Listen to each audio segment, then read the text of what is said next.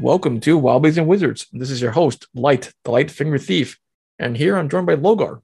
Hello, I am Logar the Barbarian. Logar, so we've traveled afar into a very new town and such, yet they still call you a barbarian. I'm sure back in your home country, hometown, home region, you're not a barbarian. I am the gorgeous and sexy and Logar honorable. Logar the honorable, Logar the gorgeous, and Logar the sexy. Not Logar the barbarian. Logar the sexy, they call me back home. So we're looking at Dragon Mag, issue number 196 from 1993. August of 93. Cultivating campaign cultures. And I found some problems with this article. Yeah, so did I. So they're talking about society should have character too. And they're talking about developing a people's culture or society in your fantasy campaign or fantasy world. Obviously, this was written back in 93. And yeah, both Logar and I have several issues with the article, but why don't you go ahead and start about just in general what the article is trying to cover? Well, it's trying to make a living world where you feel like you are going into a place with rich culture and stuff like that. And that's understandable that we want that. But at the same time, when approaching that, there's the concept of Orientalism. As Edward, how do you pronounce his last name? Is it Said? You're familiar with who I'm speaking of? No, I'm not. So Edward Said, it's spelled Said. He wrote a book called Orientalism. It came out in 1978. I'm trying to think of the best way. This term that he used is very much deep in the way that people of the West perceive the East, or what they would call the Orient in societies, and this sort of what's the word I'm looking for? It's very mystical and mysterious, and there's a kind of racist tropes. Yeah, pretty much it's a bunch of racist tropes in terms of, oh, we're gonna go find the Shangri-La and there's a bunch of exotic women there that are submissive and blah blah blah blah. It's like, oh god, terrible racist BS. Yeah, so and like one of the things they go into here, like the first most obvious, easiest thing for me to address that I want to talk about first is accents. Accents. That's. So at a point, like, I don't think it's like, okay, use an accent in your campaign. Like if I come on up and I've got a guy, hey man, how you doing? You know, it is kind of classist to do the like hillbilly thing. I don't think it's the worst thing at the end of the world. But then you get into like look at old Bugs Bunny cartoons and things like that, culture from the 20th century, mass media. Have you ever seen Breakfast at Tiffany's? I refuse to watch it for a variety of reasons. So I started to watch Breakfast at Tiffany's the first time within the last decade. I didn't really know much about it. I did not finish. It's really bad. Super racist. It's like so incredibly racist. It's bad. Yeah, it's bad. It's really racist against Asians. Yeah, it's bad. They got a really bad situation of yellow face in there. I mean, it's pretty shocking. Yeah, and it is. I couldn't make it through the movie. I saw the first few scenes with some of that, and I was like, oh my goodness. And it is just this over the top portrayal, some very Western European stereotype of what an Asian person is, and it's terrible. And some of the suggestions that they're giving here kind of lead into recreating that in your games. Yeah, I mean, they talk about the language, which with accents, that's a little bit tricky. Now, vocabulary and vernacular, we understand your style of speech in terms of informal versus formal. That can obviously add some flavor to your game, but doing accents in general, you need to be a little bit careful on that one. They also talk about something that I find super personally insulting is around sustenance and food. Mm-hmm. They talk about, attempt to invent a new food or something, some foreign restaurants or neat places to eat at before game, order some of this Middle Eastern food before playing Al Qadim. And I mean,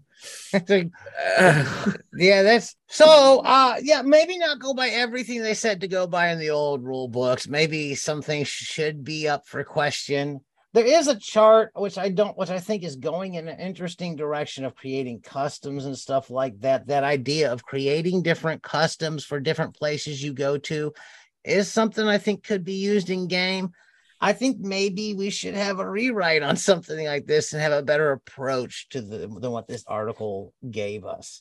Right. So, the custom charts, so they had two charts in there. They had one chart about customs, as you said, and then a second chart about the importance of that particular custom. Yes. So as guidelines, I was like, okay, I sort of get it, but it seemed like all their custom charts they took from like every culture and society and crammed it into one chart in a way. It is very much just like anything that is not Eastern European traditional. Yeah, exactly. And they took your traditional racist tropes and crammed it in there. Yeah. Looking at I'll go back to the concept of sociological imagination that C. Wright Mills put out there, and understanding others and stuff like that, and having a way to be able to view through a lens that isn't yours. That I feel is sorely lacking in something like this. If that makes sense. Yep, I would agree because it shows that you haven't done certain research into the cultural depth of why certain societies evolved the way they did, what the importance of it is, versus just turning in, someone like my culture into a game mechanic, which just pisses me off to no end. That's why reading through chart A, I'm getting more and more pissed off now because they take a lot of Asian cultural elements and just turn it into like this basic mechanic. And there's like there's no background. There's no importance on why that is. Yeah. I mean, and then they put number 33 through 36 as one gender must be subservient to the other. The inferior gender is not capable of rational thought and must be guided. I think that's where the U.S. is right now, isn't it? After the Supreme Court ruling. At the Supreme Court ruling, seems like that's the case. That doesn't sound like a foreign culture. That sounds like what we're living in. It sounds like reality. Or another one here is that gender lines should be definite. Men should act like men and women should act like women. It's like. This is outdated. And as somebody who, we recently talked about doing a political thing, those are things that have occurred in history. And if you're going to do something like that in your game, you need to probably talk to people that, hey, we're going to address sensitive subjects and how you're going to approach stuff like that. Because that is getting into real issues of gender and stuff like that politically that are occurring even today. It could be very sensitive. A lot of people aren't going to want to deal with that in their game while it's going on. No, of course not. In real life. But if you're going to deal with confronting fascistic elements like that, you probably want to talk about it beforehand and consider how it's presented and not just as a nonchalant thing. Right, exactly. Definitely be the baddies. We've seen some, fascist game writers certainly write some what they call, parody societies and stuff, but essentially they're just being a bunch of dicks and making fun of transgender people, making fun of women. It's not appropriate for game. And I think there was a like this person who wrote this. I'm not even sure how to articulate what I'm trying to say. I'm sure that they thought that here it is. I saw this recent. I saw this album that I had from when I was a kid. These Christian records, and I was looking through some of them for the first time since probably the 80s. And one very much seemed like the attempt was, I want to make this Jesus for the world multiculturalism. And man, it was not a good look. I was like, oh my goodness. And all these little cartoon characters they put in there had issues. They were all a bunch of little racist tropes. Going back to that concept of Orientalism, how this white European perspective of this is normative, this is what I'm used to, you're kind of isolated from the broader world and you're presenting things in this racist trope is exactly what was going on there and kind of what's going on in here. And here they're like, oh, but we want to be accepting of all people, so we're doing this. But hey, you put on the brakes. I don't think you're accomplishing what you assume you're accomplishing. There's a lot you seem to be ignorant of that you're duplicating. That's a problem in the process of attempting that. Does that make sense? Oh, yeah, for sure. I mean, it's taking the very gloss once over of it. But again, it's still very much of a colonial conquering mindset of, well, my religion or my culture is better than yours. I'm bringing you the gift of Jesus and the Yeah. gift of colonialism. Like what? And in a way, it's like perceiving that this is normative. This is what's the norm. Exactly. This is the norm. It's not normal it's not normal. to go out and buy Indian food and then play Al Kahi. What's the name of that setting again? That's really bad. Al Qadim. Al Qadim. It's not, that's like going out and buying Indian food and then bringing it home to play Al Qadim. Yeah, you might want to reconsider. Yeah, might reconsider that. Yeah, it's like, oh, we're gonna go play Oriental Adventures. Let's go get some fried rice and whatever General Cho's chicken before we play Oriental Adventures. I mean, oh my gosh, I'd lose my shit. I would so lose my shit. Yeah. So this article again written in '93, so it's for its time. But I mean, there's a lot of issues. There's a lot of problems with this article. Holy crap! The more I read the article, the more pissed off I get. So and to say, I love this game. It's a great game, and I love comic books. I love superhero stuff. But when I look at some old comic books and some old game stuff, sometimes there are things that there are issues with, and it's okay to admit to that and say, "Hey, let's not do that anymore." Right? Let's not do that anymore. Yeah. So going back to the original spirit of the article, which is saying your society should have character too. Yes, we should create. Well, I think we've talked about this multiple times. World building campaigns, where your world will have unique characteristics. However, that said, if you're going to pull from real world societies, like with Asian societies or Middle Eastern societies and culture specifically, be careful on how you do that. I mean, if you're going to create your own science fiction culture with a mix of different things, yeah, that's fine. But you're going to try to create some type of Asian-based adventure, and all you're pulling from is first edition Oriental Adventures, or you're pulling from second edition Al Qadim. Consider, doing some better research. Yeah, I mean, it's like I'm a big fan of getting information and content for your games of outside reading from things that aren't necessarily game books, history books. There's all kinds of great stuff out there that you can study and read to spice it up. If any time, like one of the things they lean into is talking about exotic this and exotic that. Usually when you hear that, that's kind of a like, oh, wait, put the brakes on. Let's not call everything exotic. There's some issues with using that as your descriptor. It goes back to that whole Orientalism thing. Now, you know what? Let me. There was a specific definition that was given online. Let me check real quick. Okay, the representation of Asia, especially in the Middle East, in a stereotyped way that is regarded as embodying a colonialist attitude is the basic definition they give the term Orientalism there on Google. So, what was I saying before I did that? I was rambling. We were rambling on some Orientalism. You're looking up some definition here. Oh, yeah. So, like, if you're you want to really flesh out and create a culture that's unique and interesting. Let's first off, let's kind of get away from that using descriptors like that exotic and that Orientalism stuff. And why don't we work on doing world building and creating an interesting world with its traditions and everything else like that?